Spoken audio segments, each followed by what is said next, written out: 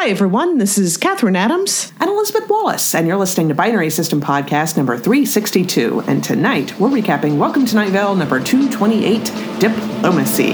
And before this episode even got started, we're like, oh man, considering how the last episode ended, this is going to be interesting. I was a little shocked to hear Cecil introduce himself in the beginning. I was afraid that Dr. Lubell had explained away the entire concept of the radio station at Night Vale, but fortunately she did not, although Cecil did start with apologizing for accidentally giving her a platform, but it's all fine now. He's gone ahead and doubled up the locks on the station so that she can't get in again. And he's even gotten some fan mail from somebody trying to make him feel better about the whole situation. Yeah, except that the one thing that he didn't like was in the fan mail, they were talking about how they were really unhappy because Dr. Lubell's voice is not nearly as good as Cecil's. And he's like, oh, that's nice. But also that she's very, she doesn't really want science to be around anymore because she thinks at the University of what it is, they're all scientists and that we just shouldn't have science at all anymore. And Cecil's like, all right, let's put a break on that one. Science can be very neat. I also did like how she started out by saying that she likes listening to the radio show while she's running her blender because she likes running her blender all the time. She just loves sharp moving knives. She sort of wants to wear her blender as a hat. Takes all kinds. I don't want to yuck anybody's yum. So after Cecil cautions us all to chill out a little bit on the whole anti-science thing, we go straight to the news, and that is that officials believe that the remains they found of Dana's doubles were not actually human remains, according to the coroner. Yeah. So the coroner provided a printed out report, which Cecil read. And then I thought that Cecil was eating something and talking about how good it was. I went ahead and looked at the transcript. No, he's reading what the coroner was saying as he was writing it. And the coroner was digging through a bag of trash that he got from the sheriff's secret police and found a sandwich and was really, really happy with it. But he apologized for not getting to things very quickly because he's got a new dog that tends to feed his wings in his face while he's trying to sleep, but it eats all the mosquitoes. I'm like, it's a bat, isn't it? It's a bat. Yeah. Yes, it is a bat. Yeah, I was confused too. I was like, oh, Cecil got another pet. That's interesting. No, Cecil did not get another pet. That was the coroner. Yeah, but what the coroner reveals is that what they found in the sand waste was not a body. It was a collection of Atari cassettes from the much maligned E.T. video game tie-in, which is an actual story. That is an actual thing that did happen at one point. Yeah, they dug up the game did so badly. At one point, they were digging in some desert and they found like a huge load of these video games. Like they literally buried it out in the desert. That's a true thing. So Dr. Lubell demands a second opinion, and she insists that the coroner wasn't even possibly looking at a body. He was just looking through something that he found in the sheriff's secret police trash, and the coroner issued a response, which was just basically, la, la, la, la, I can't hear you. Yep. Now, interesting enough, Tamika Flynn has actually placed herself as the diplomat in this situation, which makes sense after the whole thing when she actually worked with the librarians to get better working conditions for them. She's not the head of a militia anymore. She doesn't kill librarians. She actually works with them. So she really wants to find a peaceful solution, but the University of what it is not making it easy. Yep, she's offered them a bunch of alternatives like Pine Cliffs, which is a city entirely made of ghosts. Wouldn't that be more interesting? But nothing that she offers is really interesting to the scientists. They think Night Vale is the most scientifically interesting town anywhere, and they're here to stay. Mm-hmm. And Cecil does make a comment at one point that he doesn't think diplomat Tamika is as effective as militia leader Tamika, but I mean, I remember with the whole librarian situation, the entire time he really just wanted Tamika to go and beat them up. So he's got his preferences in those situations. Yeah, he might be a stand-in for some of the fans. I think some fans may have also kind of missed militia leader Tamika. It's fair, yeah. We go to financial news. The invisible corn market has collapsed because, of course, the University of what it is explained it away. Yep, they said that there's never been anything in the invisible corn. It has just basically been an entire scam, and no one really knows what it is that they've been eating. So now there is like a complete lack of invisible corn on the market, or perhaps a glut of invisible corn on the market. It's really kind of hard to tell, but John Peters, the farmer, he says he's doing okay, and he was really thinking about branching out into other things like a singing career. And I think he's releasing several albums of total silence, which, that's par for the course for John Peters, I think. I would expect nothing else. Okay, so the second round of diplomat meetings has failed. She's offered them tax-based incentives, and they laughed at that. I mean, at this point, they've explained away the brownstone spire. That's pretty scary. Yeah, it was like just a interesting rock formation with a Bluetooth speaker attached is how they explained it. So, But, I mean, Tamika's continuing to try to find something that will interest them, but they said they've already found something that is so interesting that they would be happy to take it with them to study elsewhere, and that is Josh Creighton, who happens to be a shapeshifter. As soon as I heard that, I was like, oh my God, I was worried that they were going to get their hands on Josh Creighton, but Tamika is not interested in giving up any of her town. She even went to go warn Josh Creighton's mother, who seems to be lying about where he is. Yep. She said that he was with his father, but, I mean, it was very not convincing. Tamika knew that she was lying. Cecil hopes that Josh is safe. But, yeah, I mean, the University of what it is, everything they've explained so far, they said is completely commonplace. Like the brownstone spire. It's a big rock with a Bluetooth speaker on it. They want something that they can't explain that would take them months, if not years, to explain. And right now they think that's Josh. So we jump from that to a PSA from the Night Vale medical community who says it's never too early to start thinking about your colon. First thing in the morning? Sure, why not? Ew, that's gross. You need to learn to love yourself, even the parts of yourself that has to do with the commode. And I think that's very, everyone needs to think about their colon. So I think that is kind of a public service announcement there. It's just in its typical Night Vale fashion. Yep. Okay, so tensions are high, and people are sort of gathering together to kind of form a Night Vale mob of sorts. The University of what it is has said they're only going to take Josh. They might accept the faceless old woman who secretly lives in your home, but good luck finding her. Yeah, or they could possibly take Hiram McDaniels, which I think that's the first time we've heard Hiram mentioned in quite a while. Yeah. Cecil he's urging caution. He doesn't think that this is who we are. We're not a gang. Are we a gang? Are we like a group of people who gets in costumes and sings together? Is that who we are? No.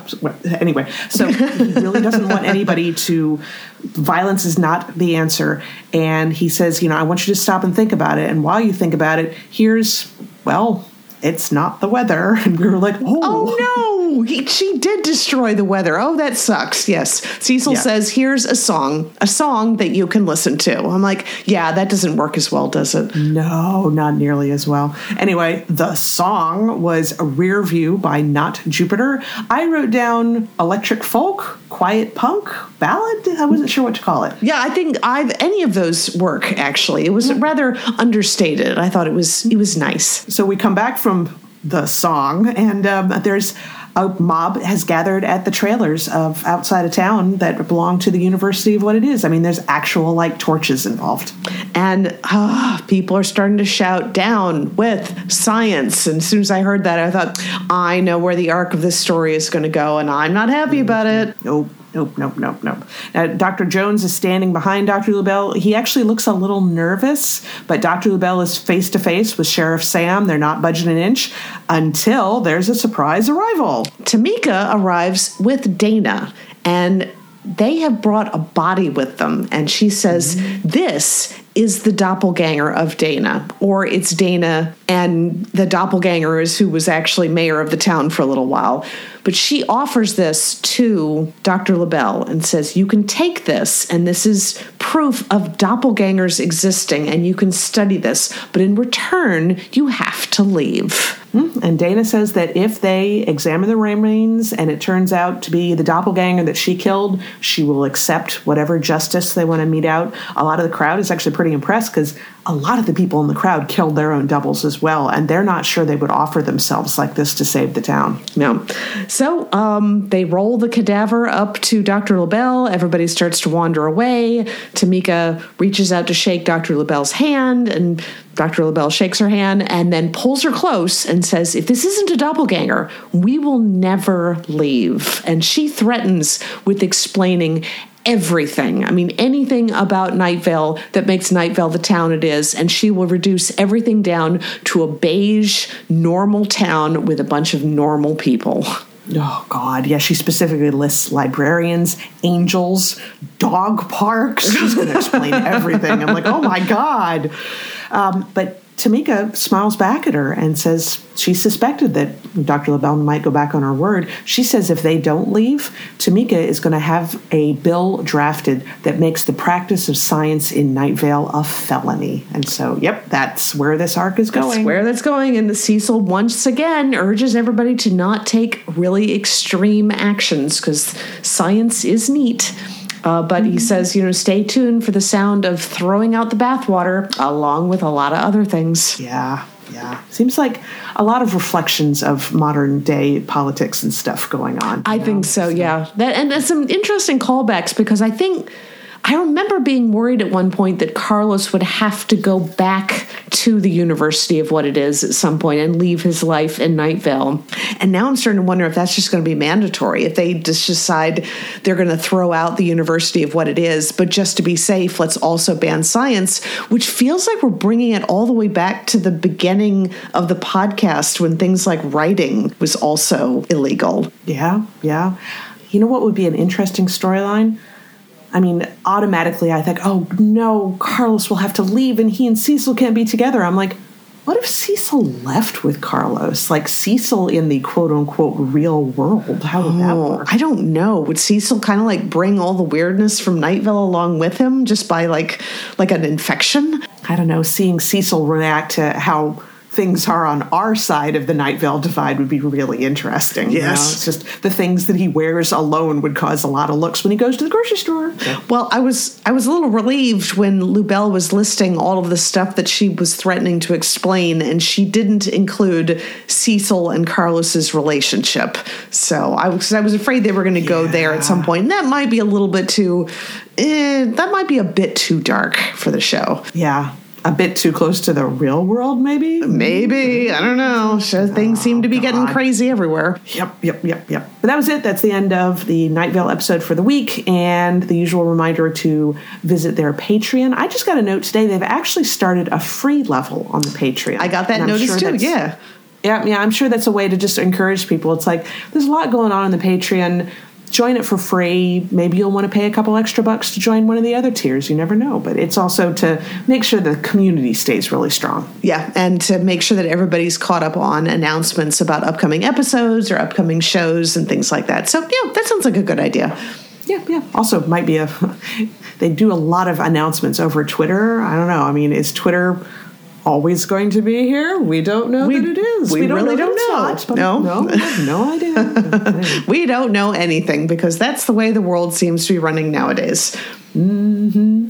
Anyway, so I watched almost nothing new this week. I did finish up first season of Detectorists, which I don't want to oversell that one. I don't want to say it's like, oh my God, you have to watch it. If you want something pleasant and British with very low stakes, I think that's a really good one to watch. It's like you've got the Great British Baking Show on one side, and then you've got the Detectorists on the other. So you've got your like reality stuff, and then you've got your fiction, and it is not going to hurt anybody. So that's what it's good for. Yeah, I like the explanation that you gave when we were talking about this yesterday, because I had this idea, of course, that it was detectives. I didn't realize that this is all about a bunch of people in a small town who have a hobby with taking metal detectors out and finding things. And I perk up, ooh, that's right in my wheelhouse. I swear I want to be one of I actually would love to do that. I think it's great. And they are actually, like at the moment, they are searching for some specific historical remains, but I'm sure if they found like a 10-pound coin, do they have 10-pound coins? I don't know if they do. They wouldn't pass up money either. But yeah, it's just, I just love the idea of just going out into like a formerly busy area and just taking my little metal detector and finding stuff. Well, I watched another episode of season 3 of The Umbrella Academy. So things seem to be rocketing along. Let's see. Okay, so the Sparrows think that the Umbrella Academy kidnapped Marcos, even though Marcos was killed by something in the basement that they apparently don't know about, and which keeps sending out these pulses that eats things, like an entire field of cattle at one point. So they kidnap Luther and give him breakfast, which he seemed to be rather happy with, and then they deliver a lot of threats, and then he leaves, but not before he and the Sparrows number 5 seem to have fallen in love with each other. She's the one that does the levitating as her magic power. So that was adorable. Very cute. Yeah. Diego has a son now, which happened at the end of the first episode. Lila saunters into his life with a 12-year-old kid and says it's Diego's, and she's been raising him for 12 years, and now it's his turn, and she leaves, and she's actually stolen the Sparrow's time-traveling suitcase because hers inexplicably stopped working. So, yeah, there's that going on, but she's still got her power where she can, like, just basically use the power of whatever person that she happens to be looking at who also has power. So, that's an interesting trick. Allison, of course, is heartbroken, and that happened faster than I thought it was going to. She goes, she flies to her hometown and goes up to her house to wish her daughter good night, and it's not her daughter, and her husband's there, but he's married to somebody else. So, her whole marriage didn't happen, so her daughter didn't happen, so she's upset. Vanya is also a little traumatized because she looked up the history and found out that her girlfriend died in the 80s under assumed name, having to be on the run for her entire life because of her suspected involvement with the assassination of John F. Kennedy. Great. So Vanya decides to become the person that she's always been and becomes Victor. And I love how her siblings are also accepting about it. I mean, it's great. Allison tells her at one point, "Thank you for trusting me with this."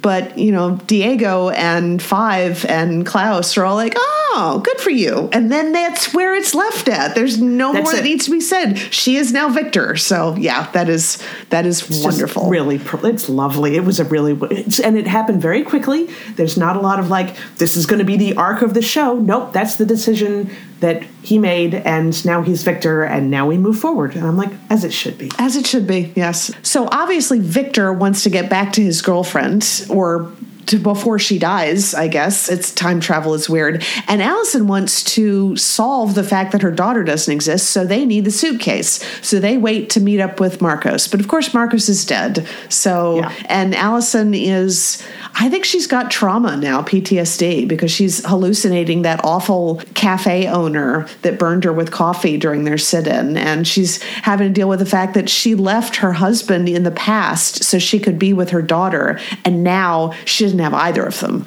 So that's kind of traumatizing.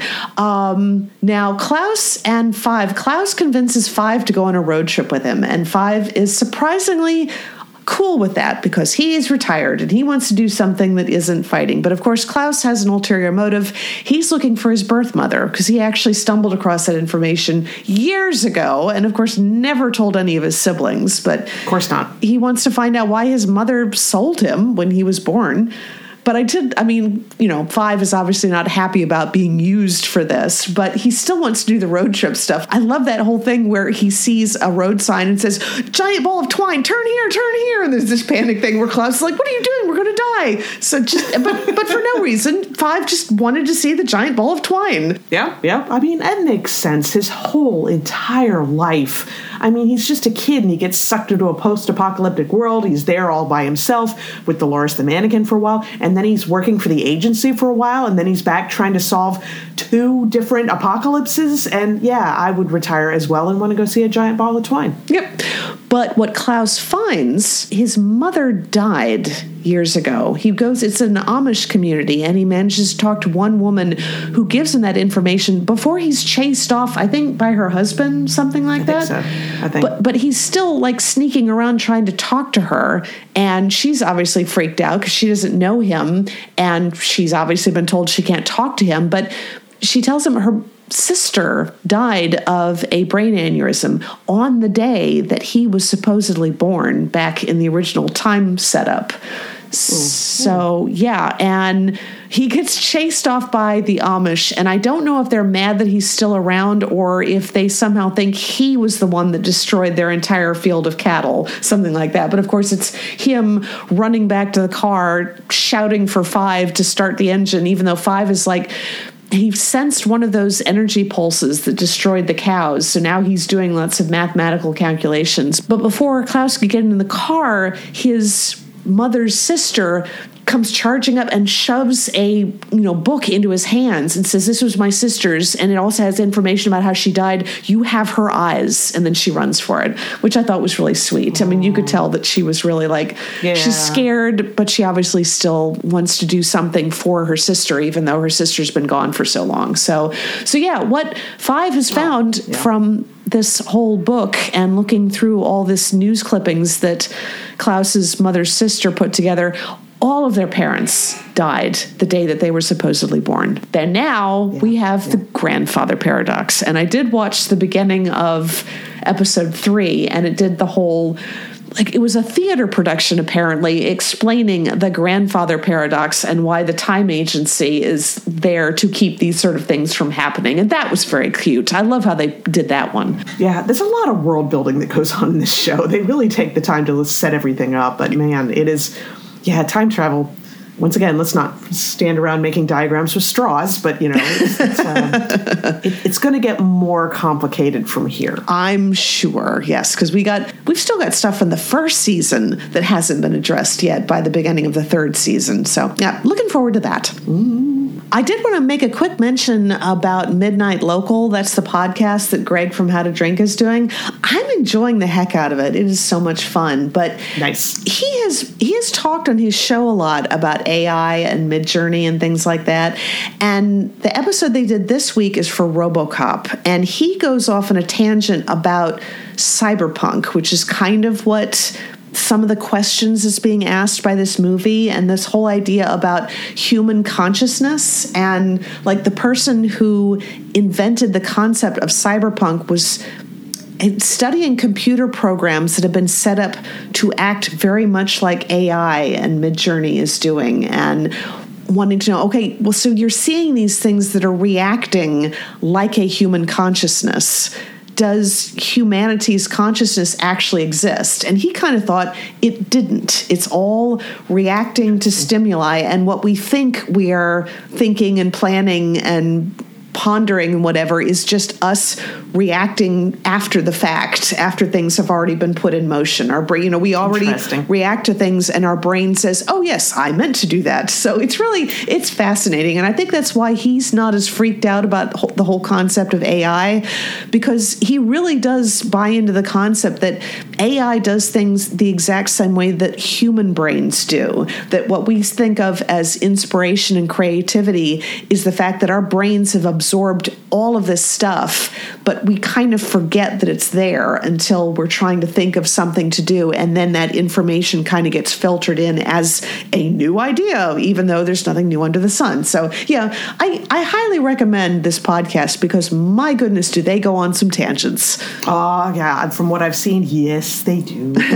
Somebody else was talking about it, and they had two things that they had to say about that when it comes to, AI and writing things. And they're like, look, it is never, and as far as they're concerned, it will never happen that an AI will be able to write an entire movie or an entire TV show. It doesn't work that way. And they said that what people need to remember is a lot of people have been floating around this thing where it's like, oh, AI is 95% of the way there towards being able to write an entire show. Just because something is 95% of the way, that doesn't mean that last 5% is ever going to happen. It's not like they're so close. I mean, that's probably as close as they're going to get. You're always going to have human involvement. The thing we have to watch out for is directors buying into this idea that AI can write everything and them getting a bunch of AI-generated crap and giving it to a writer and then telling the writer they're going to pay him less because they're just quote-unquote editing. And that's what we need to watch out for. Is right. That while AI can't replace a person, there are going to be people who think that it can, and they're going to try and pay real people accordingly. It's like, oh, well, this already did all the work. You're just going to have to tweak it a little bit. It's like, no. No. That's not it. But. Well, I'm seeing a post from teachers who are sharing screen caps of papers that were, quote, written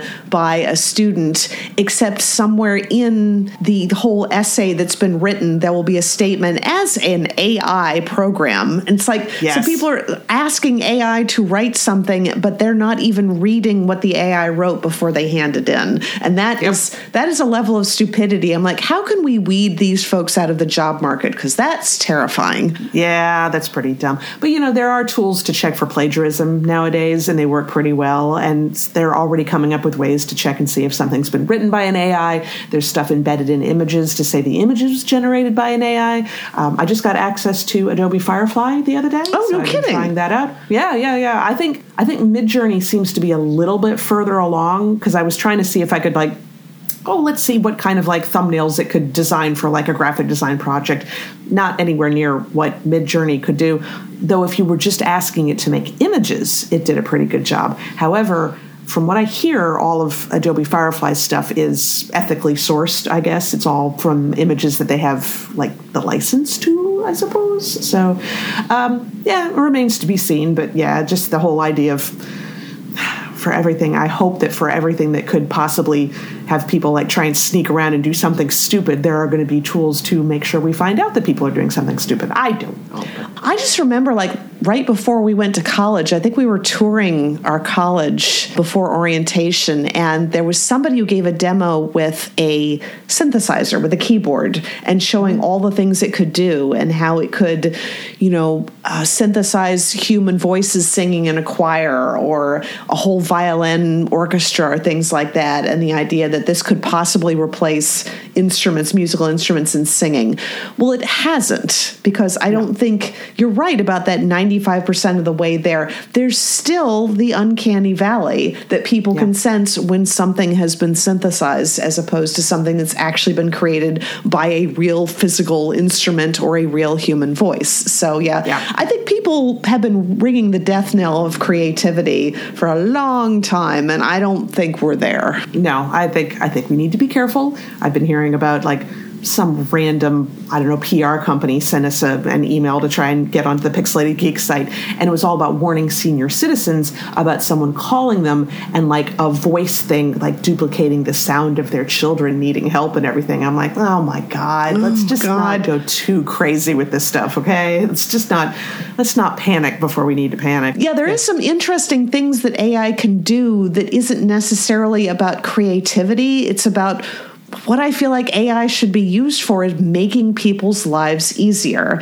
And my company has actually signed up to have a version of ChatGPT because, of course, you couldn't actually put stuff from our emails or things like that or documents or whatever into ChatGPT, because then it becomes available to everybody. And I work in clinical trials, and you don't want to do that. But if they can have their own type of ChatGPT that's just for the company, one of the things they've suggested it can do is you can take an entire string of emails and load that into the program, and it will summarize it for you. And I think that would be interesting, rather than having to page, trying to find all of the highlights of this discussion. You can have something summarize it for you. I think that would be kind of cool. I mean, that's the whole thing. I mean, everybody's been talking about the fact that in a perfect world, we would use AI to do kind of the tedious stuff that nobody wants to do, so it will free us up so that we can do the stuff that we want to do. But instead, it's being used to do art. It's we'll make art fast and easy, and then we'll just have to do all the grunt work on our own. And oh my God, we've gotten it backwards. Totally. But, hey, as long as we're trying it out, I made another Midjourney attempt with some fan art, and this time I went straight for some Lore Olympus fan art. Oh, no kidding. I was specific. I wanted to just have a picture of Artemis and Hermes. I didn't want a romantic thing. I just wanted to see what it would do if I had just had the two of them together. And so I was saying, I want Lore Olympus fan art. I want it to be colorful. I want it to be dreamlike. It needs to be Artemis and Hermes. And it spat out a very beautiful few pictures that had nothing to do with Lore Olympus whatsoever. It was really? Just two characters, yeah. And I suspect I know what it is. I tried again, and this time I actually did put I would art that is based on Rachel Smythe's Lore Olympus webcomic. It needs to have Artemis, who has purple skin, and Hermes, who has red skin, colorful, dreamlike. Once again, spat out nothing that has anything to do with Lore Olympus. I think what it's going for is Percy Jackson and the Olympians. I would bet good money on that. Yeah, so I need to find... I kind of think Leland read that series. I only read the first book, so I'll run it past him and see if that looks kind of like what he thinks they're supposed to look like. So it was not... the images are very pretty, but unmistakably not what I was asking for, so it ain't perfect. No, well, I guess maybe that's a little bit reassuring, how hard it is for Midjourney to do something specific to another pre-existing character, I guess. So it's maybe it had an easier time with the Umbrella Academy because those are humans, actual filmed humans, whereas Lore Olympus only exists as drawings. Could be. Oddly enough, I had this idea because I hesitated to put Rachel Smythe's name in there because that's kind of what I don't want to do. I don't want to lift somebody's art style. That's kind of the problem. But it was really puzzling how it did not give me anything like what I asked for. So that's why I tried it. And it made me wonder, I'm like, wouldn't it be cool if there was something that she had already signed up for that prevents people from doing something like that? I'd have had a better luck if I said, I need to have a purple-skinned woman and a red-skinned man, and they're both wearing Greek mythology-type clothes. I probably would have gotten closer if I had put that in there, rather than saying Lore Olympus. Well, I just remember, the fanfiction.net, they have a specific agreement with Anne McCaffrey's estate and with George R.R. Martin. They will not have any fan art posted on that website from those properties because the authors asked them not to. And it's always possible. You don't want to go after the individual creators. You want to go to the companies that are responsible for hosting the stuff. Yeah. And it's irritating, but at the same time, I don't know why Anne McCaffrey said she didn't want it. Who cares?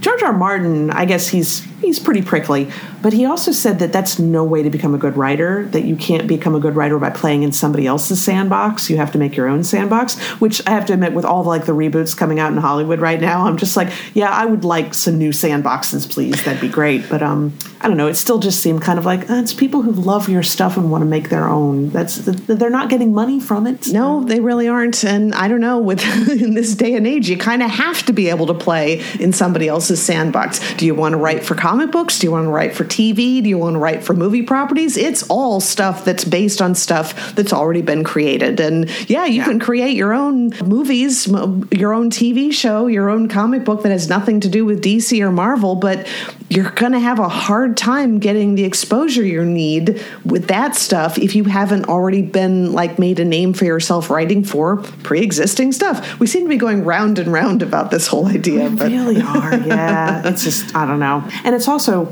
people have asked about this with the Comic-Con art show, which is coming up again. There's a lot of people who sell prints or paintings or whatever of pre-existing characters. There's a ton of them. And the question is always asked, is it okay for them to make these characters that they don't have the license to and actually sell them at an art show? And the organizer, he always says, it is not a problem until it's a problem. And if if the IP owners come by and they see something they don't like, they don't exactly yank the stuff down, but they do slap a big old not for sale sign on it. So really? That's where those...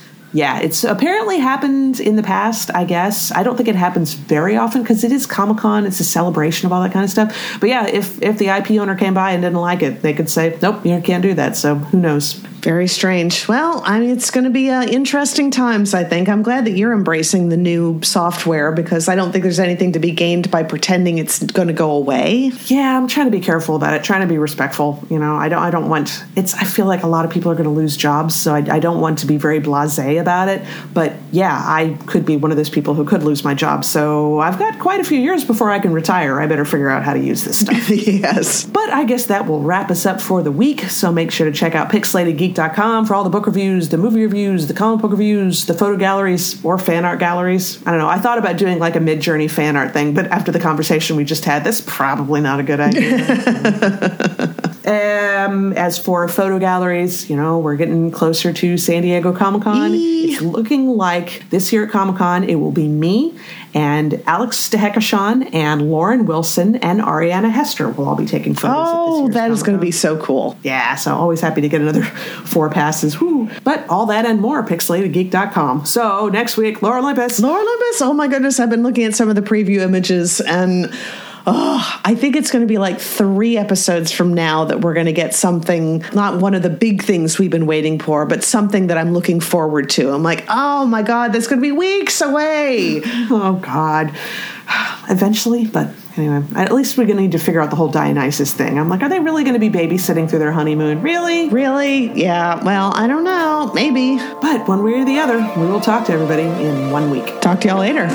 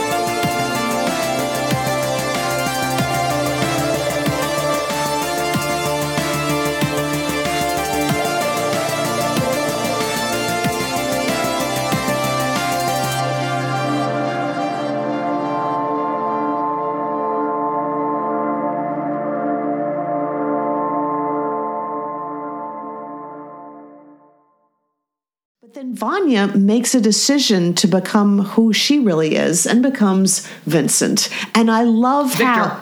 Victor. Sorry, I'll try that again. Second, I had a tangent, and it's there. I'll get it. Cat, do you mind?